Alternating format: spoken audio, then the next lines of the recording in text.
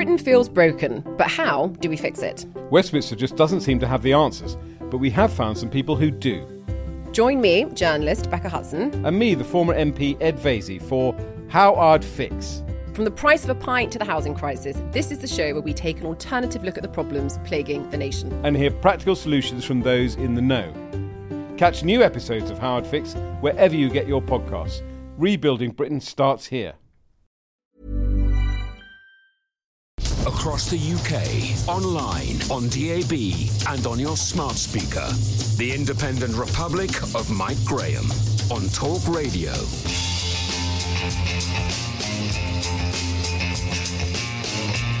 Good morning and welcome to the Independent Republic of Mike Graham right here on Talk Radio, and welcome to yet another interesting Bank Holiday Monday. Basically what we are doing is we are talking, of course, about more listeners, we are talking about more viewers and more common sense opinions. It is Bank Holiday Monday, so hardly anyone is actually working. The streets of London are more deserted than ever, and the news that just 13% of the city's workforce has returned to work isn't exactly helping. After capping the Eat Out to help out subsidise your own lunch business, Chancellor Rishi Sunak has come up with another bright idea. Let's put up tax. Yeah, marvellous. If it goes ahead, it will be one of the biggest mistakes any Tory government has ever made. To raise corporation tax by over 25% would send a clear message to firms already struggling to make ends meet that the government wants them to pay for the economic recovery. I'd rather see a much more targeted tax rise to the big multinational corporations that are currently taking the mickey out of the great British taxpayer by refusing to bring workers back into offices and continuing to take furlough money from us.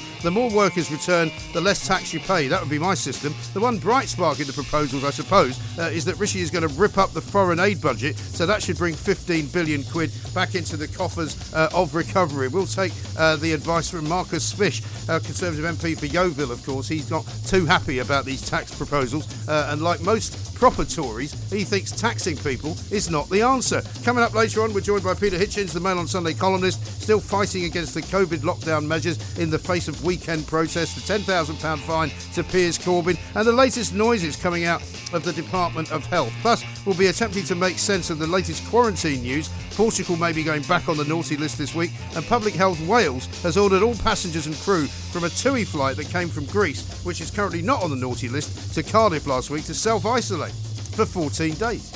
Confusing, isn't it? 0344 499 1000. Also, we'll be talking parking, plastic bag taxes and the return to Parliament tomorrow, as Keir Starmer appears to have had a bit of a boost in the polls over the weekend.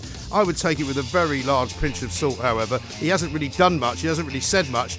He was celebrating Notting Hill Carnival this weekend, which was actually cancelled. Well done, Keir. Finger on the pulse as ever. 0344 499 1000. You're listening to me, Mike Graham, on the fastest growing radio station on the planet. Is it any wonder? It is, of course, Talk Radio. Mid-morning with Mike Graham.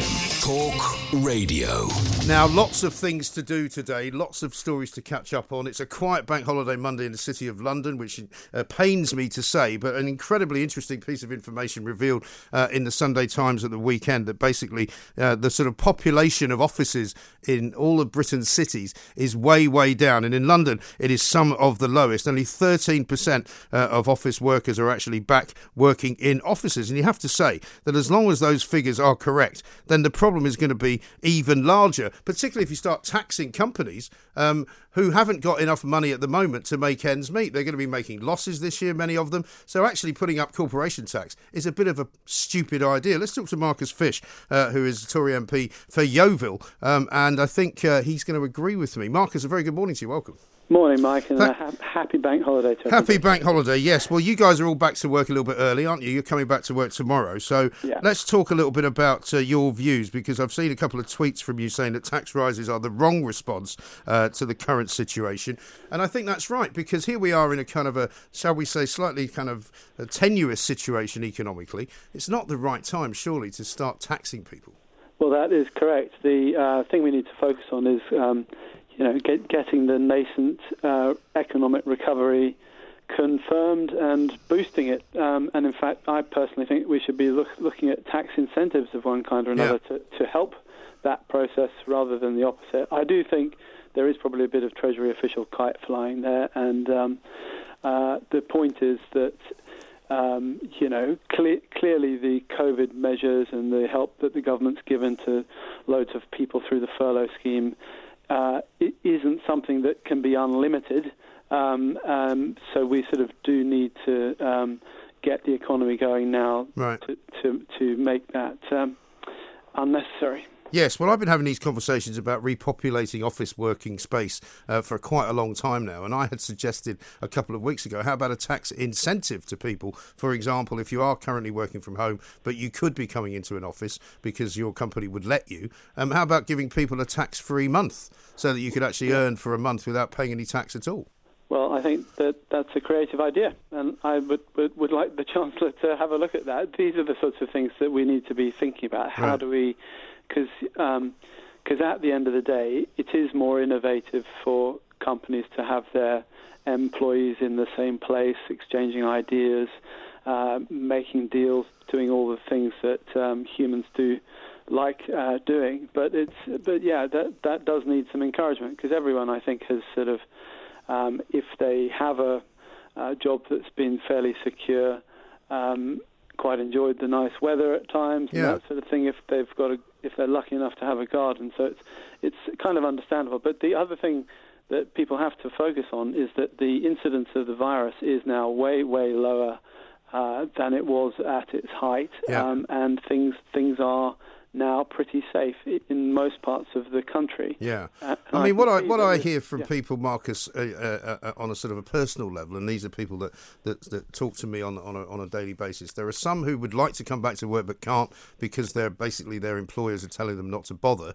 and they're quite happy to let them work from home, even though they want to come in, because for whatever reason they can't populate the office with that many people. So maybe the government needs to take a step back on that and say, look, there are different ways of getting people back into the office. And then there's the other group of people who are what I call the kind of the selfish middle class types, which sitting there with a laptop going, well, my work-life balance is a lot better now, and I can see my children more, and I don't have to commute anywhere, and I really like working from home. To which I say, well, of course you like it, but that doesn't mean that's the right thing to do. I'd like to have a Ferrari to drive around in, but it doesn't mean that necessarily I should. Well, look, as I said, I think there's a lot of value to have people together think things through. I don't think Zoom calls are able to do that forever. No. We need to get people back into the cities, because so many small businesses and large businesses, service businesses, depend on that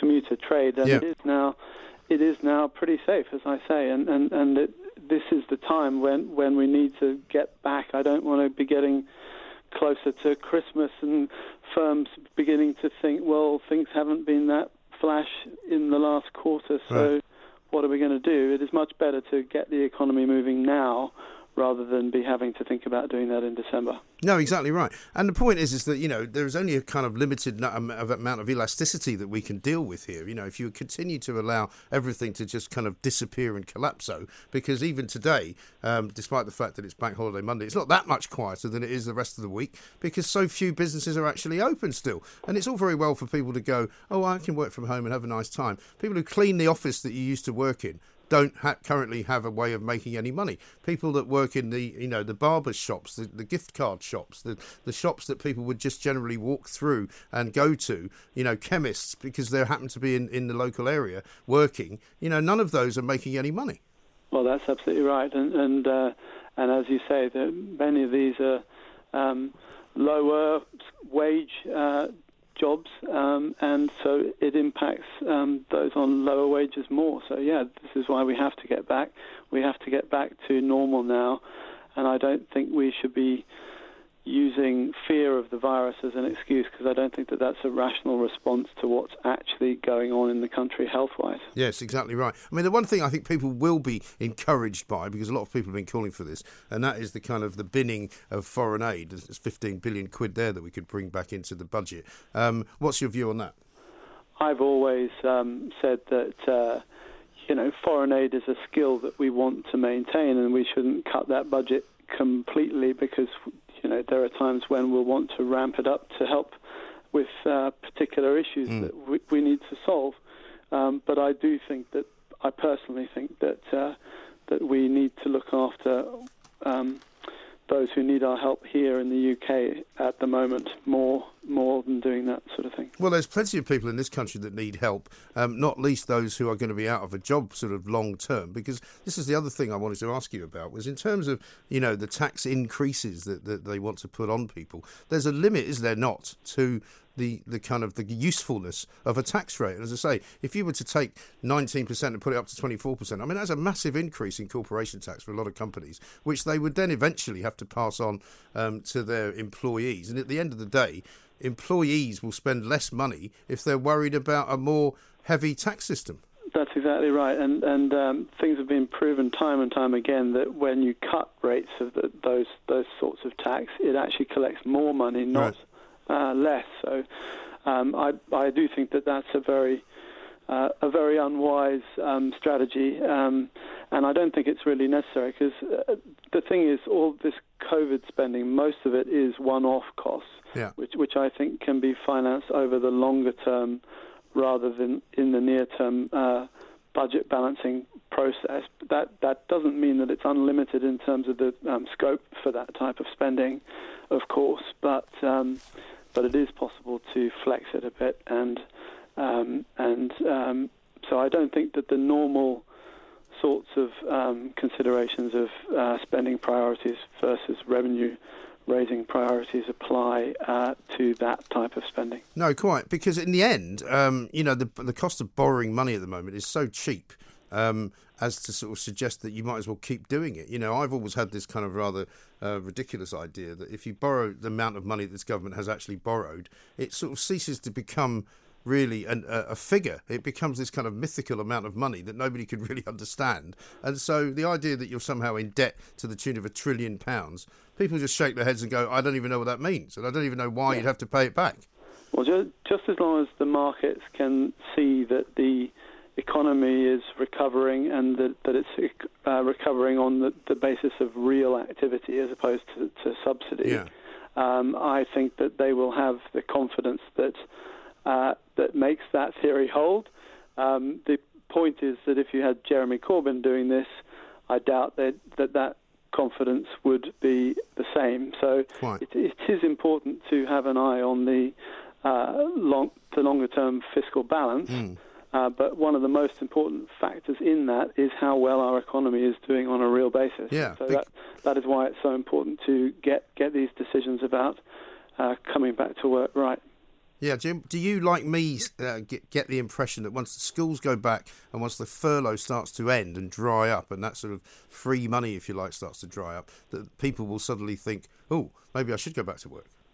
Well, I hope so, because it does enable, childcare inevitably becomes a bit easier with the kids back at school, and that is a burden that has, that has fallen on both parents a lot of the time, but in some households it may have fallen more on women than men, which is unfair, and that sort of that ability for everybody to work in the way that they want to is an important factor there, and so that is why this is the moment at which to get everyone excited about the possibilities that actually come from working together as opposed to apart. Well, exactly right. And what are things like in your constituency, Marcus? Because we try and get a better kind of understanding of what the rest of the country's going through, which is not always easy when you're sitting in a skyscraper in an office in London. So what are things like in Yeovil? How is the sort of local community? Because we get told by a lot of people as well that,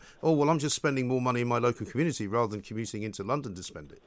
Yeah, well, if that were true, then that would obviously be a good thing. I think in Yeovil particularly, we've been blessed with our major company there that makes military helicopters, Leonardo, actually kept everyone working without furlough throughout the whole period. So that actually set a really good example. So I think things are fairly positive there. But yeah, it is really important to try to get out there and spend money normally now, and help lots of these local and commuter type businesses out. Because they are relying on that, and if they can't see a path to making money over the next few months, then they've got really tricky decisions to make, and we don't want them to get to that point. Right. And what's the sense? I mean, you guys are all back in Parliament tomorrow, which I think people will be pleased to see. Prime Minister's questions back on the agenda from Wednesday. I'm assuming it won't look much different from the way it looked just before the summer recess in terms of the numbers of people in the chamber. But what's the view on the backbenches of the Tory party right now, Marcus? Because we hear an awful lot of tittle-tattle about, unhappiness in the backbenches, worries about you turning from Downing Street's point of view, and looking to Boris Johnson for a bit more leadership. Well, I am hoping that we'll be able to set out a clear path to getting everybody back to normal. I think there has been a bit of mixed messaging, which hasn't always been the most helpful thing. Clearly, coping with COVID has presented huge challenges that any government would have had to face. I think obviously Parliament's going to look a bit odd because of the continuing of the hybrid proceedings, and I'd like that to get back to normal as well as soon as possible. But, the worst thing that could happen is there could be some sort of case of COVID in Parliament and everyone would have to... That wouldn't set a very good example because all of us have to go back to our 650 different places in the UK. It's almost designed to be the worst possible COVID environment. Well, it kind of is, isn't it? Because you all have to sit so close to one another. But my view of COVID now, though, and I think a lot of people share it, is that, yes, it's there. Yes, we haven't eradicated it. Yes, it's weaker than it was. Do we not need to maybe change tack and say, look, it's time to live with it rather than to try and hide from it? Because in the end, that's what we're going to have to do. Well, I think that's right. And hopefully we'll have a vaccine sort of by the end of the year or early next year, and that'll change things up. But in the meantime, you're absolutely right. We took the measures that we did earlier in the springtime in order to not overwhelm the NHS, and the NHS isn't overwhelmed. We need to keep it prepped so that it's able to deal with cases. But I don't think eliminating the virus so that there literally isn't any more evidence of it anywhere in the country is a practical idea that is completely unaffordable, and I don't think in the interest and unachievable, I think, as well. Yeah, and a lot of other issues go unsolved while we're trying to deal with that one. A lot of other health issues are not getting perhaps the attention that they might.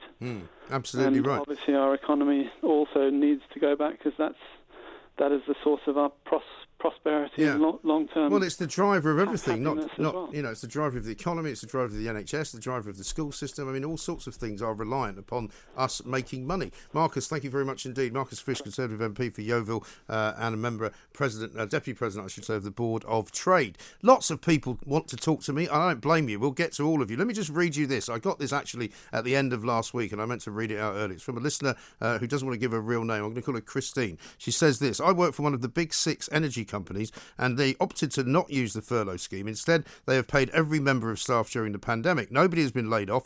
Critical workers have been in offices socially distancing themselves, and by critical, it's ensuring faults to customers are dealt with so nobody is without power. I've worked from home since March. I drive to my office car park once a week and pick up the mail that is handed to me so I can continue to work. Our company has told staff to please continue to work at home until January. There are reasons. We own the majority of our offices, and they cannot be socially distanced to government guidelines. They have tried. It's not about lifts. We have too many staff to distance. They have told staff with mental health issues if they need to come in to book days, they can do so safely. And if people's jobs and productivity is increased by returning to work, do so by booking days to come in. The rest are to stay and carry on at home to reduce the headcount in the offices. The staff who could not work from home during the lockdown were all paid and are now back in work. We have helped to keep the country going, and I, for one, am extremely grateful to my company for their reactive behaviour. As a thank you for almost 100% work turnover, they have given everyone 1 day's holiday to say thanks. The other issue with returning to work is the unknown about flu and COVID during the autumn and winter. By keeping us at home, we should remain safer from any potential issues and keep working. If nothing happens, we all return to the offices in January. I feel I wanted to explain that not all companies are just not bothering. Our company began in June to work at our busiest offices to work out how to bring us all back in within the government guidelines. As for me, I drive to work, I bring my own breakfast and lunch and have a half-hour lunch so I don't go anywhere anyway, so I'm improving my carbon footprint. Our staff will work early, as we have to have operatives out working according to council guidelines, so either at night or, like myself, I start at 7:30. So, I mean, there are lots of different stories out there. What I would say is that if Rishi Sunak, the Chancellor, is looking to start taxing companies, he needs to stop looking at small companies. He needs to start looking at big companies, the people who, like JP Morgan, for example, the investment bank, or Goldman Sachs, or any of those big companies that run massive offices in the City of London. They need to start taxing them more, because they're the people who have got billions and billions and billions of pounds in reserve. Those are the people who are actively and willfully not allowing their workers to come back because they don't need them in the offices because it's cheaper for them. So they're actually creaming off money from the economy while everybody else suffers. And I think that's what needs to change. You can disagree with me if you want, though, because this is a free country and this is the home of common sense. The Independent Republic of Mike Graham on Talk Radio. Let's talk now to David Atherton, though, because he's got a bone to pick with the Metropolitan Police. Like many people, he thinks they're behaving in a rather inconsistent manner. Let's find out exactly what he thinks of it all. David, a very good morning. Welcome. Good morning, Mike. Thanks very much indeed for joining us. Now, we saw quite a few sort of activities and marching over the weekend. We had the sort of anti-mask brigade out there in Trafalgar Square, which is what Piers Corbyn was at. We've also had this rather ridiculously named million-person march, which was apparently attended by 400 people, which is quite a long way from a million. I don't know about you and your calculator. 99,000 short, wasn't it? Yes, exactly. So that was the Black Lives Matter thing. Then we had something called the Day of Assura. So tell us about all of that and why you think Jeremy Corbyn's brother is kind of being picked on here. Well, first of all, there was a demonstration over in the Hyde Park Corner led by a lady called Sasha Johnson. Yeah. And she's an avowed Marxist from Black Lives Matter. And she turned up and the police stopped her. And apparently there was a letter from the Central Metropolitan Police that this should go ahead. And she just barged through with her supporters. And she also started chanting something like "F the police." Right, that's nice. That's very good. And she told the police she will not abide by the law. Right.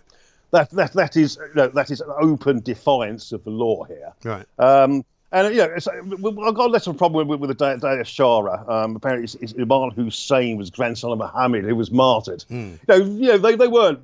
It was very peaceful. They're all wearing masks, but then again, they weren't challenged by the police. There was nobody fined, and Sasha Johnson wasn't fined. Right. And believe me, and we still do not. Is it not the case that we still, David, have in place a suggestion that you should not be organising anything that involves more than 30 people within close proximity to one another? It's the law. And I believe the £10,000 fine came in on Friday, and all these demonstrations took place yesterday. Yeah.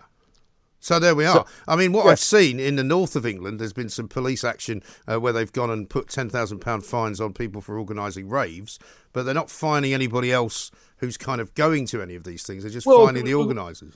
Well, London seems to be a case in point where Cressida Dick doesn't do anything unless it might be somebody like Piers Corbyn. Yeah. People are having raves in West London council estates and things like that, right. And the police were chased out. Have we arrived at the stage now, particularly in London, where we have woke policing, whereby if your cause is correct, the police won't do anything about it. What happened to Extinction Rebellion, by the way? Weren't they supposed to be marching this weekend as well? I didn't see anything of that. Well, apparently a few climbed on Brighton Pavilion yesterday and got arrested for that. Yeah. But I believe that they'll be going full demo from here on in, including the day on Bank Holiday Monday. I thought, they're going to be at it today, are they? Well, I bet you they don't get any fines either. I can guarantee your bottom dollar on that one is. In America, for example, this is where some of it might be coming from. In the Democrat cities where towns and cities are being torched. Well, people are now being killed. Well, killed as well. But there's been hundreds of hundreds of Antifa and BLM demonstrators who's been arrested for public order offences, and the Attorney General of the city or the state has refused to prosecute them, and they've just been let go. And some of these people have committed some quite violent, horrendous crimes. Right. Well, also what you do see in footage that comes from any of those places in the United States is some very violent language and some very anti-police language, which is really causing huge problems over there at the moment. And I certainly wouldn't want to see that here. But, I mean, basically Piers Corbyn is saying that he's not going to pay this fine. So I don't know whether he's going to become sort of, Julian Assange-like and take refuge in the Ecuadorian embassy or something. But, I mean, technically, will they not arrest him and lock him up if he doesn't pay the fine? Well, yeah, that's the ultimate sanctions. If you don't pay your fines, you get banged up. Or maybe they might send sort of the Capita bailiffs round and do the BBC stuff. You'll soon pay up after them. Coming around. Well, you may well do see that. But, I mean, there is a certain inconsistency, and I think that it would be nice to see a few human rights lawyers tacking on to Piers Corbyn. I mean, he's not my favourite individual in the world, but it doesn't seem fair, does it, this thing? No, it doesn't. I've actually met Piers Corbyn, and he's one of those national treasures who's a British eccentric. Yeah, and long may he put his views forward, no matter how much I might disagree with them from time to time. Well, this does go back, doesn't it, to this idea that if you are a conspiracy theorist, at what point do you allow people to be hearing that? And at what point do you make a rule which says you can't hear that and therefore we're going to shut it down? Because, I mean, the one thing that fuels conspiracy theories, it seems to me, is the establishment shutting it down and saying you can't talk about it. Well, why not? Well, indeed. What he was complaining about was he was anti-mask and he was anti-vaccine. Yeah. And, when it comes to not wearing masks, was it not Boris Johnson and also his colleagues at the Department of Health and Public England who said, no, don't buy a mask, they don't work? Right.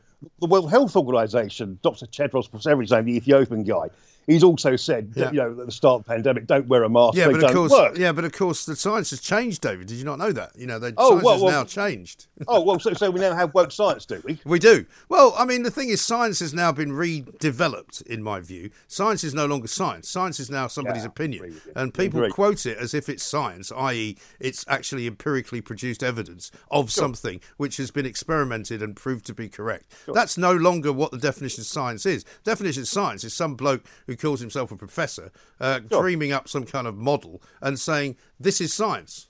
Well, indeed. Yeah, well, what was that? Professor Neil Ferguson, wasn't it? His piece of code, spaghetti code, said there were going to be 200,000 deaths in this country from COVID. Yes. And apparently, if you, no matter what you did with his computer programming model, it all came up with different results every single time. Yeah. And if we look at the sort of the revised figures, it's nearer 30,000 or 40,000 rather than 200,000. This is what these experts were meant to defer to. No, exactly right. But I mean, the thing is that how enforceable is this fine going to be? Because we saw, did we not, back in the early stages of kind of, police handing out tickets to people. They were giving people tickets for driving places. They were giving people tickets for gathering in parks. And in the end, the CPS told them to chuck them all in the bin because they didn't actually know which law had been broken and they couldn't actually enforce the fine. So I wonder if this will be the same thing. Well, I dare say it's how well the government lawyers have framed the law and whether there's any loopholes in them. I can only hope in this situation that the loophole is found and Piers Corbyn is let off. Yes. Well, we shall see. I mean, I never really thought Piers Corbyn was going to end up being the great martyr of the anti-mask debate, but it may well mean that is what he is. Well, he's a lovely guy, Piers. God bless him, I'll tell you. Well, I don't know about God bless him. I mean, he's a bit nuts. But listen, I would be in favour if he's getting fined, everybody else should get fined as well. I'd prefer for people not to be fined because we had so many demos over the course of the last few months where nobody has been fined for doing anything. It seems bonkers, doesn't it? Well, we can't have two-tier police in this country. It will just cause resentment, and the backlash in this country could be quite severe.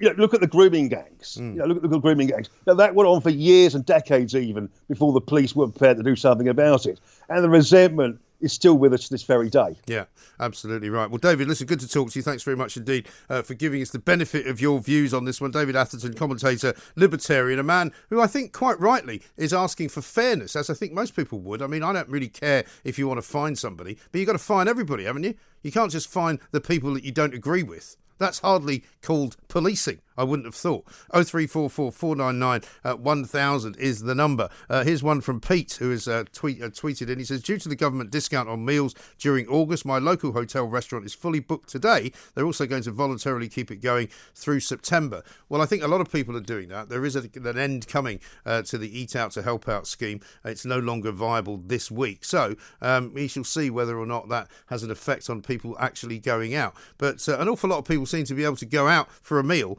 despite being frightened to go back to work in an office. I'm not quite sure how that works. How about this from Laura? I'm going to be thoroughly cheesed off if there's a tax hike after my employees and I have worked through this pandemic. I have claimed no furlough, no grants and have deferred holidays, and yet we then still get punished. Well, as we were hearing from Marcus Fish, I wonder how much of some of this stuff which is going on, and some of these taxes which Rishi Sunak is calling for are simply balloons that they're putting up, kites that they are flying to see whether or not the public will actually revolt against them. I think they will. I don't think most people are like Daniel from Epsom, who said he wouldn't mind paying more in tax. I don't want to pay any more in tax as long as they're going to waste my money on all sorts of things, including, of course, the ridiculous contracts with companies like Serco housing illegal migrants in hotels up and down the country. We've got some news for you coming on that this week. We've got some new Home Office figures which we're going to be looking at over the course of the next couple of days. We will be talking to people about that. We'll probably get Nigel Farage back on because we will find out what the up-to-date situation actually is,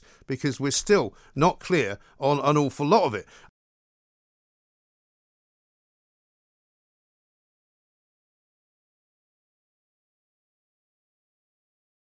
Mid-morning with Mike Graham. Talk Radio. And now, if you're not doing it already, please do sign up to our YouTube channel and start watching the show, because we are doing more visuals now than we've ever done before, and lots more people are enjoying it. So you can watch it as well as listening to it. Let's talk now, though, to Mr. Peter Hitchens from the Mail on Sunday. It's time for our regular weekly chat, which has turned into one of the very few places where you can hear the truth about what's going on. Peter, a very good morning to you. Good morning to you. Thank you very much indeed for joining us. I thought I enjoyed your column this weekend about Rule Britannia, because there was a certain irony. I mean, I was boots and all stuck into it last week, because I just thought I've had enough of this nonsense, and this is why we're going to see Rule Britannia as the final straw of the kind of woke brigade at the BBC. But you're right. I mean, it is kind of ironic that we want to sing about freedom without actually having it. Well, yeah, indeed. There's a great contempt for freedom. I go around and I see huge numbers of people, for instance, willingly wearing face nappies, in some cases, as far as I see, enthusiastically, for which there's very little medical justification, but is a sign of submission to the authority of the state, which bridles me. I just can't. I can't see how some brought up as British could bring themselves to behave in this fashion, but they do, and in lots of other ways as well. People have been completely and utterly subjugated by fear, and this is not just the uneducated; it's often highly educated people. And I've come across both sorts. A shopkeeper yesterday who refused to let me into his shop without a muzzle. Oh, really? I've said I'm exempt. Right. And he said, "Not here, you're not. This is my home." I said, "Well, it looks like a shop to me." He said, "Well, it is, in fact, my home. My kids come in here," he said, as if children were tremendously at risk from COVID-19. Which and they're, also of course, not. As if I were a toxic site, which I'm also not. Yeah. In the end, I mean, I didn't go in because what's the point?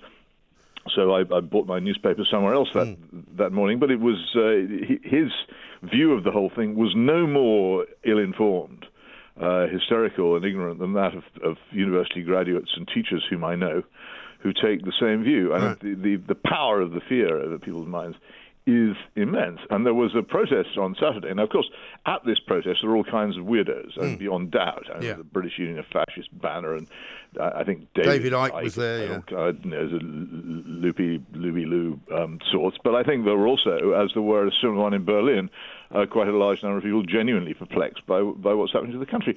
And a really astonishing thing happened afterwards, which has been very lightly reported in the newspapers today, that Piers Corbyn, that's Jeremy Corbyn's brother, who was the organiser, was grabbed by the police at the end of this demonstration. I mean, literally grabbed, and fined £10,000 under new laws restricting public gatherings of more than 30 people. It sounds to me like the Greek colonels. Parliament, I don't believe, has published a law allowing someone to be fined £10,000 without trial for organising a demonstration, which was, as far as I know, peaceful. Yes. And which were it was only consulted with the police for days beforehand. Yeah, and it was only one of no attempt at illegality going on. No, also one of several marches that went on at the weekend, of which he seems to be the only recipient of a fine. It would not come as any surprise to you, Piers, that we discussed this in the first hour, because I do. A lot can happen in 3 years, like a chatbot may be your new best friend. But what won't change? Needing health insurance. United Healthcare Tri-Term Medical Plans, underwritten by Golden Rule Insurance Company, offer flexible, budget-friendly coverage that lasts nearly 3 years in some states. Learn more at uh1.com. It's that time of the year. Your vacation is coming up. You can already hear the beach waves, feel the warm breeze, relax, and think about work. You really, really want it all to work out while you're away. Monday.com gives you and the team that peace of mind. When all work is on one platform and everyone's in sync, things just flow. Wherever you are, tap the banner to go to Monday.com. Many of us have those stubborn pounds that seem impossible to lose, no matter how good we eat or how hard we work out. My solution is PlushCare. PlushCare is a leading telehealth provider with doctors who are there for you day and night to partner with you in your weight loss journey. They can prescribe FDA-approved weight loss medications like Wegovy and Zepbound for those who qualify. Plus, they accept most insurance plans. To get started, visit plushcare.com/weightloss. That's plushcare.com/weightloss. Cover these things, and despite many of my colleagues in the media not doing so, I do. I'm no great fan of Piers Corbyn. I think he is a borderline sort of on the nutty side of things. However, if they're going to fine him, surely they have to fine the organisers of the Black Lives Matter march, which took place, and also the Extinction Rebellion crowd, who I think are out and about today. Well, I'm sure they are, but when one remembers the police handling of them in the days before all this was tremendously feeble. Yeah. You can't help but seeing a political bias in the behaviour of the police towards this. And also, almost all the accounts of the demonstration have concentrated upon the presence of loonies. Yeah. Which is the sort of thing that the press of a country like Belarus does. Yeah. If there's a demonstration, they're described as fringe nutcases. Yeah. I think we should be a good... there was a report on the BBC which verged on the openly bias of it. I think we should be very, very suspicious of these developments. I say one of the principal freedoms of a free country is the freedom of assembly. And it was bizarre that from the very start of this, it was one of the things that the government concentrated on legislating against freedom of assembly. And yet, as we know, as we just mentioned, with the Black Lives Matter particularly, this was and indeed with the tearing down of the famous statue in Bristol, this was absolutely not enforced. No. Well, I mean, one of the things that amused me highly, I don't know if you saw this, but the opening paragraph of the Guardian's report into the Black Lives Matter march. Let me just read this to you. Hundreds of demonstrators took to the streets of West London on Sunday in the first ever million people march.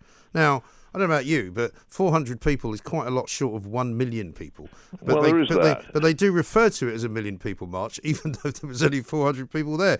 That also came on top of what I saw from some members of the BBC, to wit Lewis Goodall and Nick Robinson, complaining about the Mail on Sunday's page one about the possibility of a sort of right-leaning television station covering news being launched, with Nick Robinson entreating people to complain to Ofcom about it before it's even started.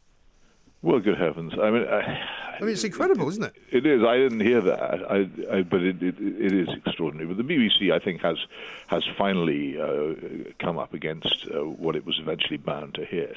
And I used to defend it, as I say.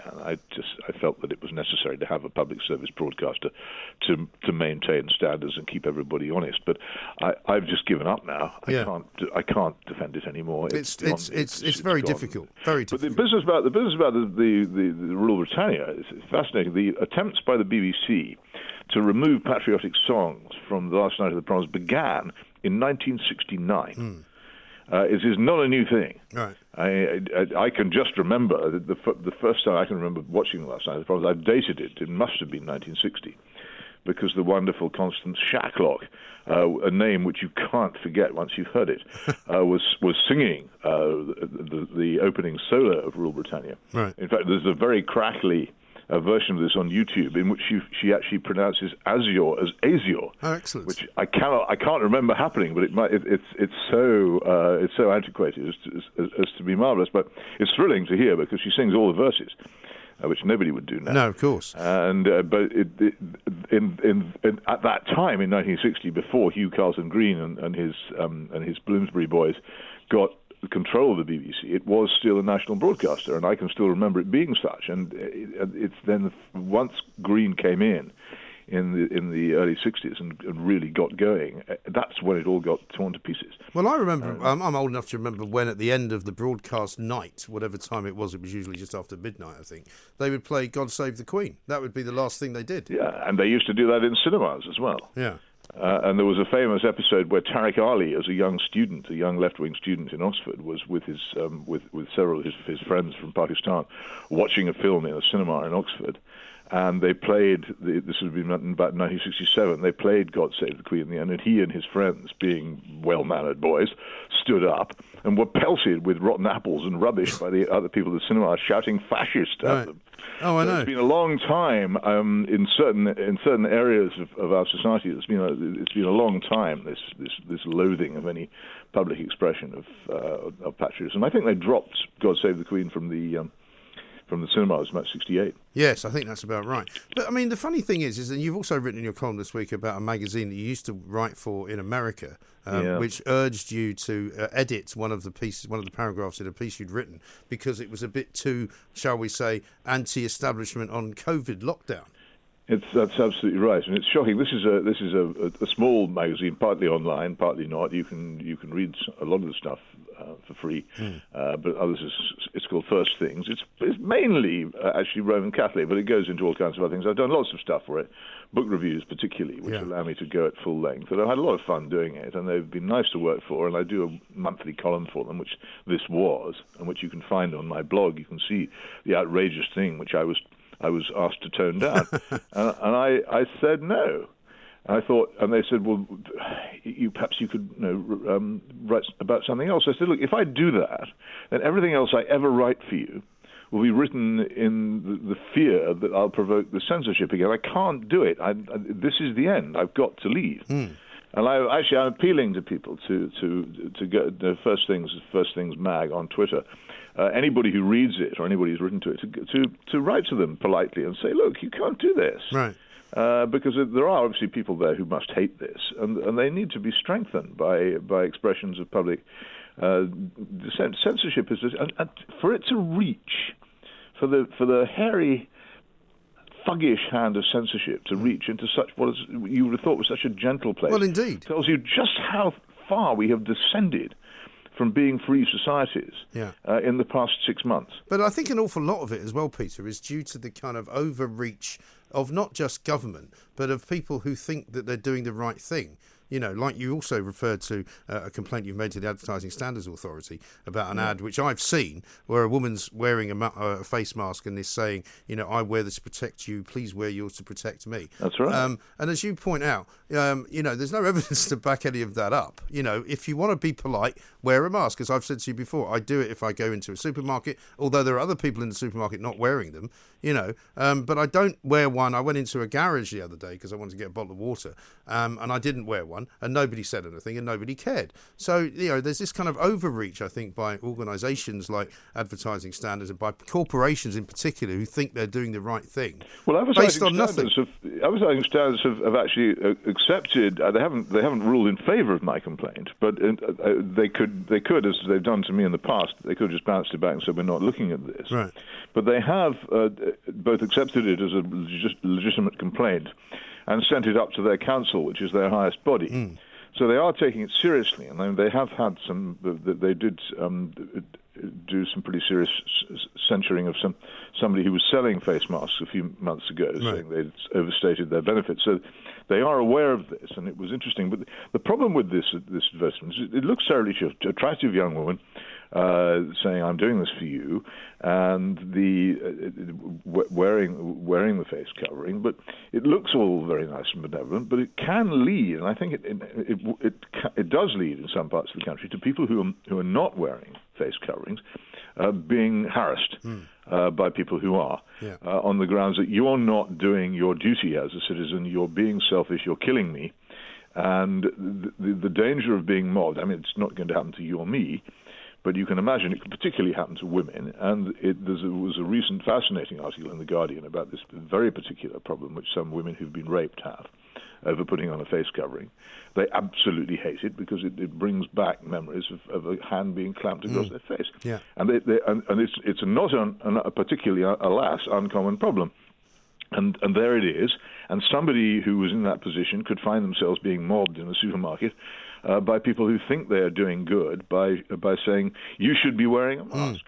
And a person faced with that, particularly someone who's undergone that sort of situation, could find themselves totally overwhelmed with grief and fear. And yet we are still... And no sympathy from anybody. And that's the danger of this sort of advertising. Yes, indeed. Because we are still in this kind of rather obscure place where you and I have reached quite a lot of agreement on this, not surprisingly, where we both believe that the most important aspect now of these figures that we're given of infections is how many of them are actually sick. We've got this ridiculous case of the flight from Zante in Greece that has come back to Cardiff, where 7 people on that flight were apparently found to have the virus, but we're not told in what way they have it or whether any of them have had to go to hospital. And now they're going to quarantine everybody. I take this view now. Wherever I hear these figures trotted out, if it's not added that a number of them have been hospitalised or are ill, then I assume that they are all asymptomatic and well. As we know, the principal characteristic of the disease COVID-19 in almost all the cases which are now affecting the country is that you're perfectly fine. Yeah. And the fact that they don't mention the medical state of these people suggests strongly to me that they are not suffering from anything serious. And I think we until they start giving these figures out as a matter of course and saying none of them has actually been ill, none of them has been hospitalised, none of them has died, then we'll just have to assume that's what they mean. Because if they're not saying it, it's because they don't want to say it. Right. And my own city of Oxford is being menaced with an amber alert because I think something like 40 people out of a city population of 150,000 have tested positive. The response of the authorities to this has been, wouldn't you just guess to open a new testing centre? Right. There was already a perfectly adequate testing centre, if you like that sort of thing, up in the north of the city next to one of the railway stations. But at the weekend, they specially opened another one next to a big Tesco's off the Cali Road, which is the main artery in the town rather than the Gown area of the city. And why were they doing that?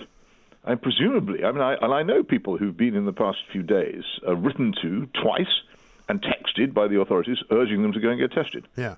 Well, why are they doing this? Well, do they actually want to get the numbers up? Well, because if they don't, what is the explanation for this otherwise? Well, exactly right. And they want to talk about track and trace, and nobody knows where the 7 people on the plane got it from. Some people are suggesting they may have got it on the plane, in which case, presumably, they'll stop everybody from flying on a plane. But let me read you this. This is from an email from my son's school, right? And this is on face masks. In order to promote the highest levels of safety, we would ask that all students wear a face mask when moving between lessons and when moving around communal areas within the school buildings. However, face masks should be removed when seated in class to help to facilitate high-quality teaching and learning. I mean, if that doesn't spell nonsense to you, I don't know what does. It's double nonsense. Apart from anything else, these masks, if you constantly handle them, they're worse than useless. The proper surgical masks, the ones which I'm constantly told are comparable, the ones used in hospitals, are tightly fitted and quite uncomfortable to wear, and the people who wear them are trained never to touch them. Yeah.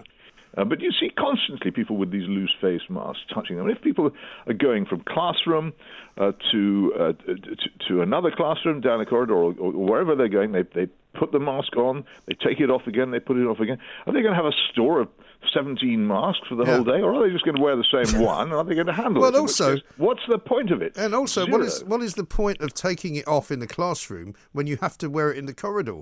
I just don't understand it. Well, it's unsustainable, isn't it? And it's part of this hysteria. And I say it again: if this thing is as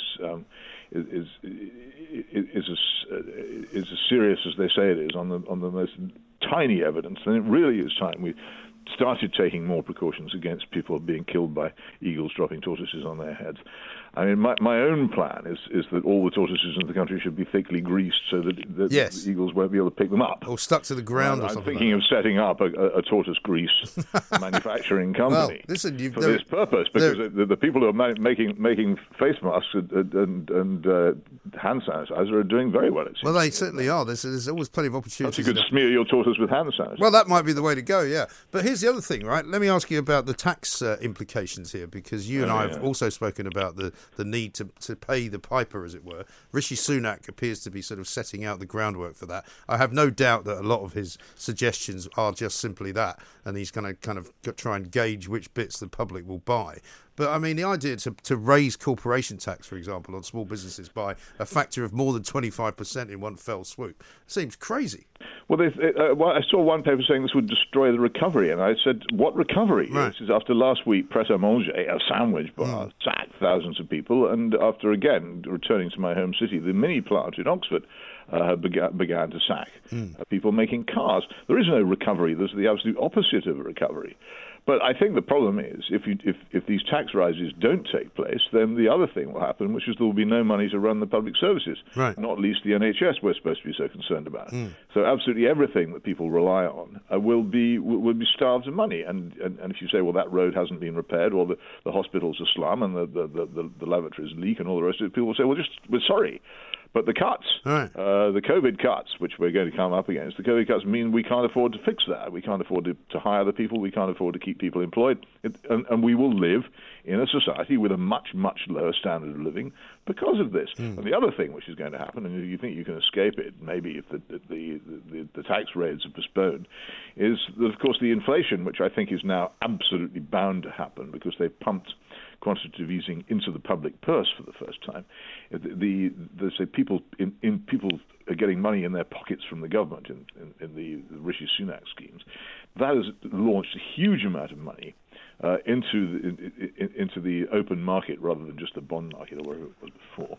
And inflation will mean that whatever savings you may have, which of course includes the pension which you hope to live on in your later years, will be shriveled to nothing. Yeah.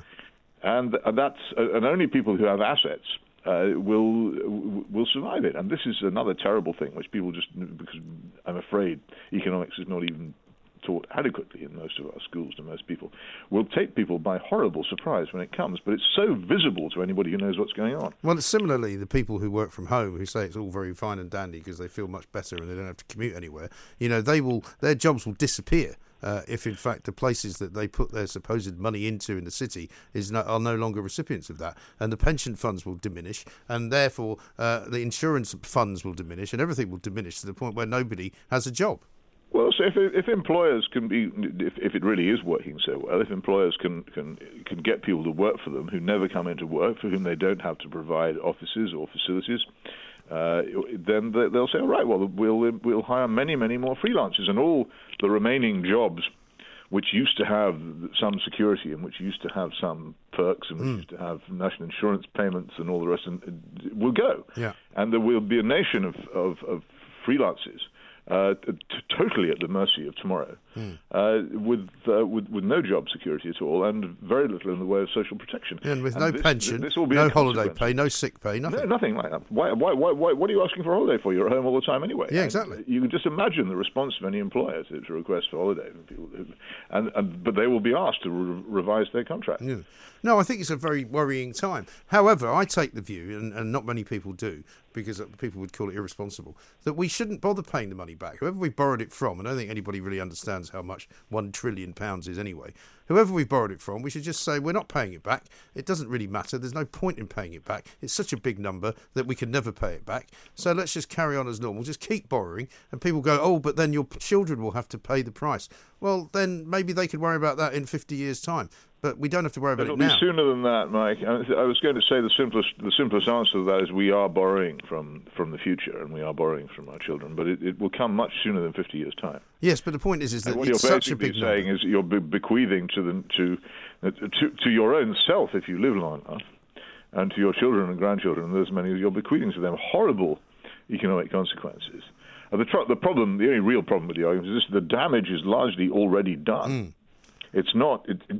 You cannot strangle a major service economy for nearly 6 months and reduce it almost to nothing, and expect at the end of that that you haven't done. As I say, it is like a heart attack. Yes, it's not treated very quickly, then it does permanent, deep damage. Yes, Same no, with I agree stroke. with that. But this is And why... there's been the reverse of quick treatment. The thing has just been neglected. But this allowed to continue. But this is what I'm hopeful, that once the schools go back, once they stop paying the furlough money, that people will actually see sense and they'll stop this ridiculous kind of selfish attitude of, well, I don't need to go to work, I don't need to commute, I much prefer doing it this way. Well, no, that won't be available anymore, so you'll have to come back.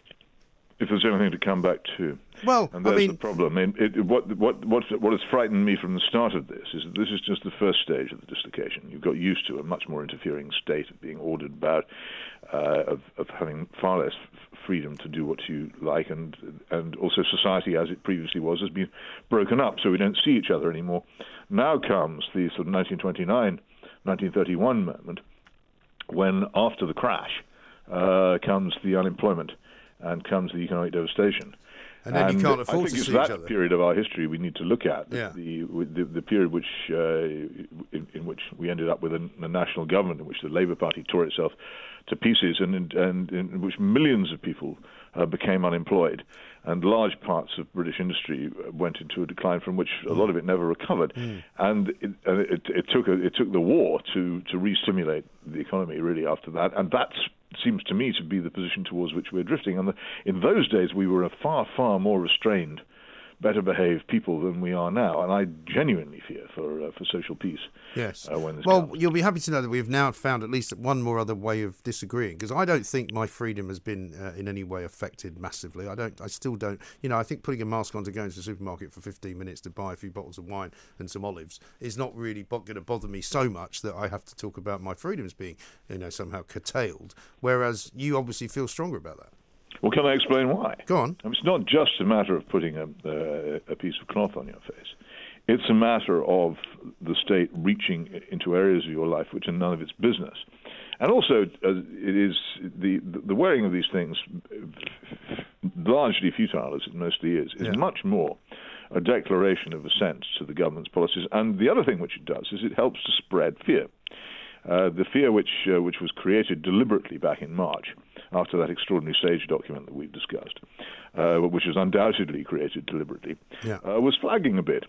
And the introduction of face coverings at a time when deaths from COVID had fallen to very close to zero was a bizarre thing. If you really, really believed in them, which nobody did, then they would have been introduced months ago. But they were introduced not to deal with the spread of COVID, but to actually blow on the embers of public fear and to spread the idea that we are living in a crisis. And that's the problem with it. You're asked both to submit to a state acting like the parent of a child, saying you must wear this. You're supposed to wear publicly in a very visible place a symbol of your submission to an acceptance of the government policy, and you cooperate in the spreading and fanning of the fear from which this government distills its power. No, okay. That's what's wrong with it. Okay, well, listen, I get that, but I'm being told we have to run because we're out of time. But listen, Peter, great to talk to you again. Thank you. We'll pick it up again next Monday. Mid-morning with Mike Graham. Talk Radio. Now, if you're not doing it yet, you should be doing it now, and that is, of course, watching us live on Facebook, because we've got more and more people coming on as viewers to the show, as well as just listening to it. And lots of you put it on, you have it on in the background. You don't have to watch the television show for 3 hours, but a lot of people do, because it's actually quite entertaining. An awful lot more of our guests now appear on screen as well as talking to us down the phone, and we're trying to do more and more of that, so people should be encouraged. And if you haven't got any way of watching it, then you should be listening to us on a variety of means, which of course includes smart speakers like Alexa. You can download the app on your phone, and you can also listen to us on DAB Plus, of course, as well. Let's talk to Matt Kilcoyne, though, about this kind of rather, I would say, unusually woke reason for doing away with plastic bags. Will it actually work? Matt, very good afternoon to you. Welcome. Good afternoon, Mike. I'll have to pop down into the studio next time to join you. Well, I think you should. Yeah, absolutely. I think we're about to do that soon, because at the moment we've still had restrictions on the numbers of people allowed into the building, but I think that's being relaxed shortly. Yeah, I mean, this is the thing. The government wants to reduce plastic bag use mostly for PR reasons. It thinks that plastic equals bad and paper means the environment, and that people make that association. They think that you're too thick to know the stats behind it. But while their charge at last time did reduce plastic bag use, because normally people didn't want to pay 5p or 10p per bag, they've already reduced it by 96%. Yeah. So what is this extra charge going to do? It doesn't do anything. It just means that food places are going to give you a paper bag rather than a plastic one.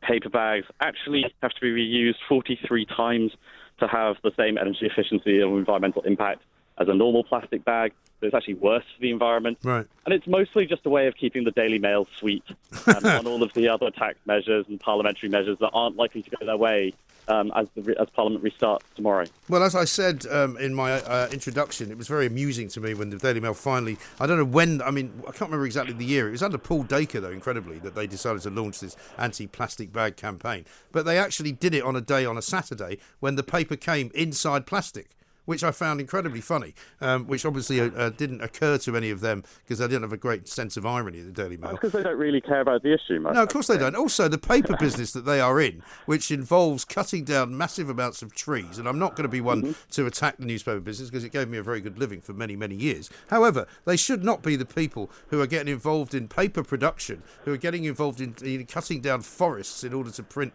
what they do on a daily basis. They should not be the people protecting the environment. It's rather ironic, and of course, what we really see whenever the Daily Mail does this kind of a campaign, and whether the Guardian does as well, is actually what the preoccupation of their teenage kids are of the editors, which will have been they've learned about plastic at school. Isn't the ocean filled with plastic? Isn't it dreadful? And then that becomes how do we fix this? Yeah. And instead of it being an actual genuine conversation about how you reduce emissions, how you move on to a green economy, how nuclear could replace coal, etc., it just becomes a quick fix. And something that you can do good headline-grabbing measures over. Exactly. And in plastic bags is one of those things that looks very good on Instagram because it looks clean, it's got good lines. It's really just about presentation rather than substance. Yeah. Well, last time I had this argument, which was when they had the Bag for Life business a few weeks ago, and I actually was on Dan Wootton's show arguing against somebody who was against plastic bags. And I said, isn't it rather ironic that what you want me to do is to go to a supermarket, buy loads of stuff which is in itself packaged in plastic, and then put it in a paper bag to take it home? There's more plastic in the packaging than there is in the bag. Yeah, well, exactly. This is the thing, right?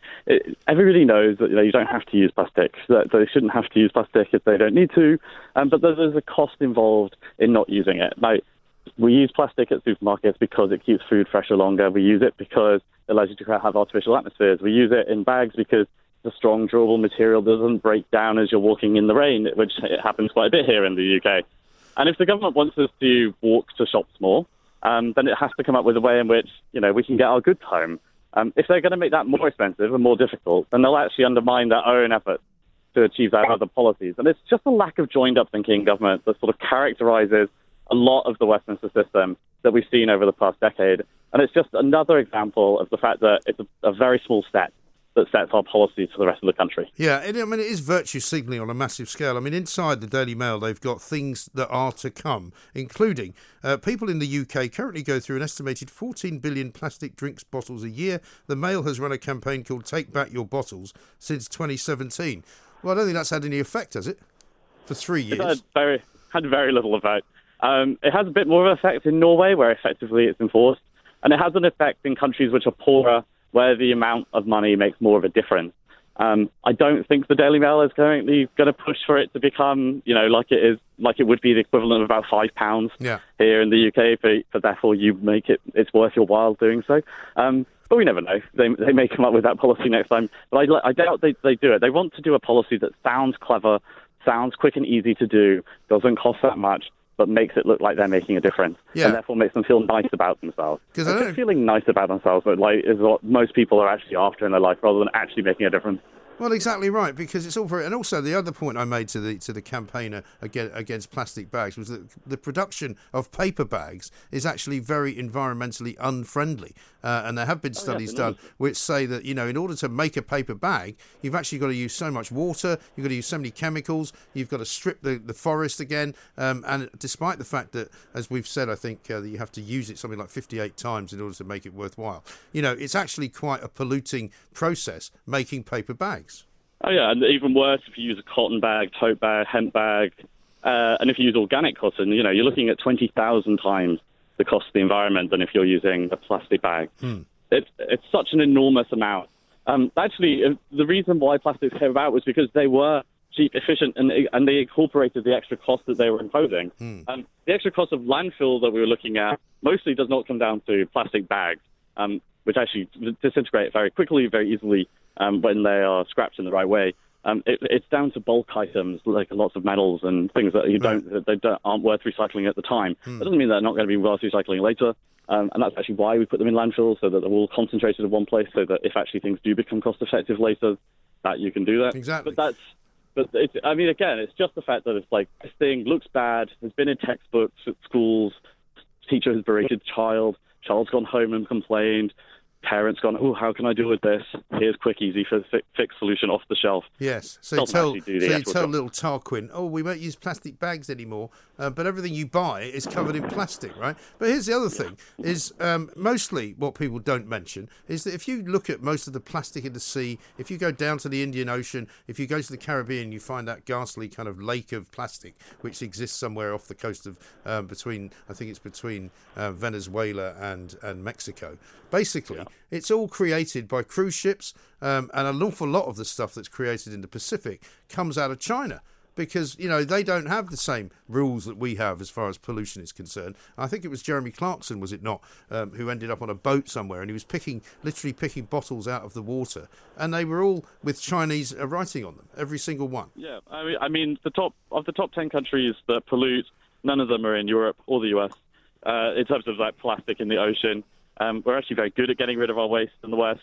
Tends to be Indonesia, China, it's India, Bangladesh, so on, that actually have very bad waste management systems. As they get richer, though, the citizens of those countries are similarly demanding that the environment be better looked after, and that their lives are not just about making money, but actually that they do get to enjoy the world in which we live. A lot of the sort of issues that have come about are relatively recent, like fishing twine being one of the largest polluters in the ocean, for example, coming from overfishing of trawlers. That's an issue that's live in China and the Far East, right, and Japan and the Far East more generally. And so, yes, these debates need to be having right across the world. They can't just be isolated to what the UK must do and how we must be sort of morally, there must be a moral imperative that the UK must act in a certain way. Actually, the UK's action should be about engaging citizens of those countries in the debates in their own states as well. Right. Also, there's a few more important things going on, Matt, at the moment, aren't there? We've got a chancellor who's talking about putting taxes up. We've got, a pandemic going on, which has prevented our children from going to school for 6 months. We've got teachers still arguing about whether they think it's safe to go back to school. We've got workers refusing to go back to work in the cities of this country. I mean, plastic bag tax, really? I mean, exactly. It's a kind of like, well done. I'm really glad that somebody's thinking about this. It takes all sorts to build a society. But is this the number one priority of the government? And if it is, then does that raise some questions about the quality and capability of the government? To which the honest answer is my yes.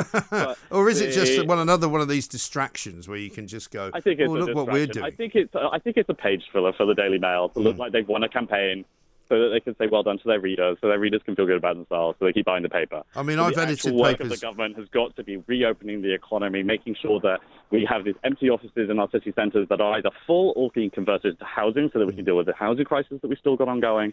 And also, we've got Brexit coming down the line, so maybe we should actually be getting on with some of the negotiations or preparations for if there is no deal at the end of December. I think that's a very, very sensible way to finish this conversation, Matt. Thanks very much indeed. Matt Kilcoyne, they're talking about what can only be described as, it's literally like sort of fiddling while Rome burns. I mean, we've got an awful lot of things on our plate right now, an awful lot of things to sort out, not least, as I say, my campaign and my crusade, indeed, to get people back into the office buildings of this country. I know there's a lot of resistance to that. I know there's an awful lot of people who think that, it's dangerous to go back into town. Well, one, it isn't. And two, the trains are empty enough for you not to worry about it. Tell me when the trains get full again and you have to get pressed up against somebody that you've never met. Fine. I can understand why you wouldn't want to do that, but that ain't how it is right now. The trains are literally empty. They're running with nobody in either of the carriages that they've got. The tubes are the same. Buses are something like, I think it's 28% occupancy on the trains. Buses are a little bit higher, 49%, because people tend to feel those are safer than perhaps the tubes are. But basically, at the end of the day, that's a much more important campaign than anything the Daily Mail could come up with about plastic bags, because you want to put the price up to 10p instead of 5 so that people don't use them anymore. Look, if you really want to stop people using plastic bags, just don't make them available. Just when you go and ask for a bag, they'll just say no. Like in the old days, I remember going to B&Q once to buy something, and I asked them for a plastic bag, and they said, we haven't got one.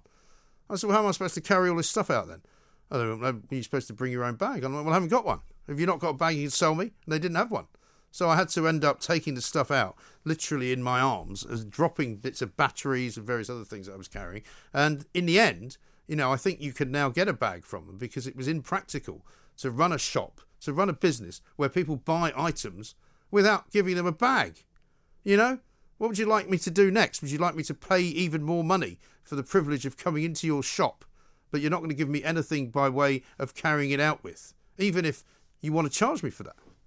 But there are lots of different ways of doing it. Talk Radio. Across the UK, online, on DAB, and on your smart speaker. The Independent Republic of Mike Graham on Talk Radio. If you enjoyed that, be sure to catch the whole show 10 till 1, Monday to Friday on Talk Radio via DAB, online, or via the Talk Radio app. And if you have an opinion on the stories we cover, we'd love to hear from you. Call us on 0344 499 1000 or tweet at Talk Radio during the show to have your say. Mid-morning with Mike Graham. Talk Radio.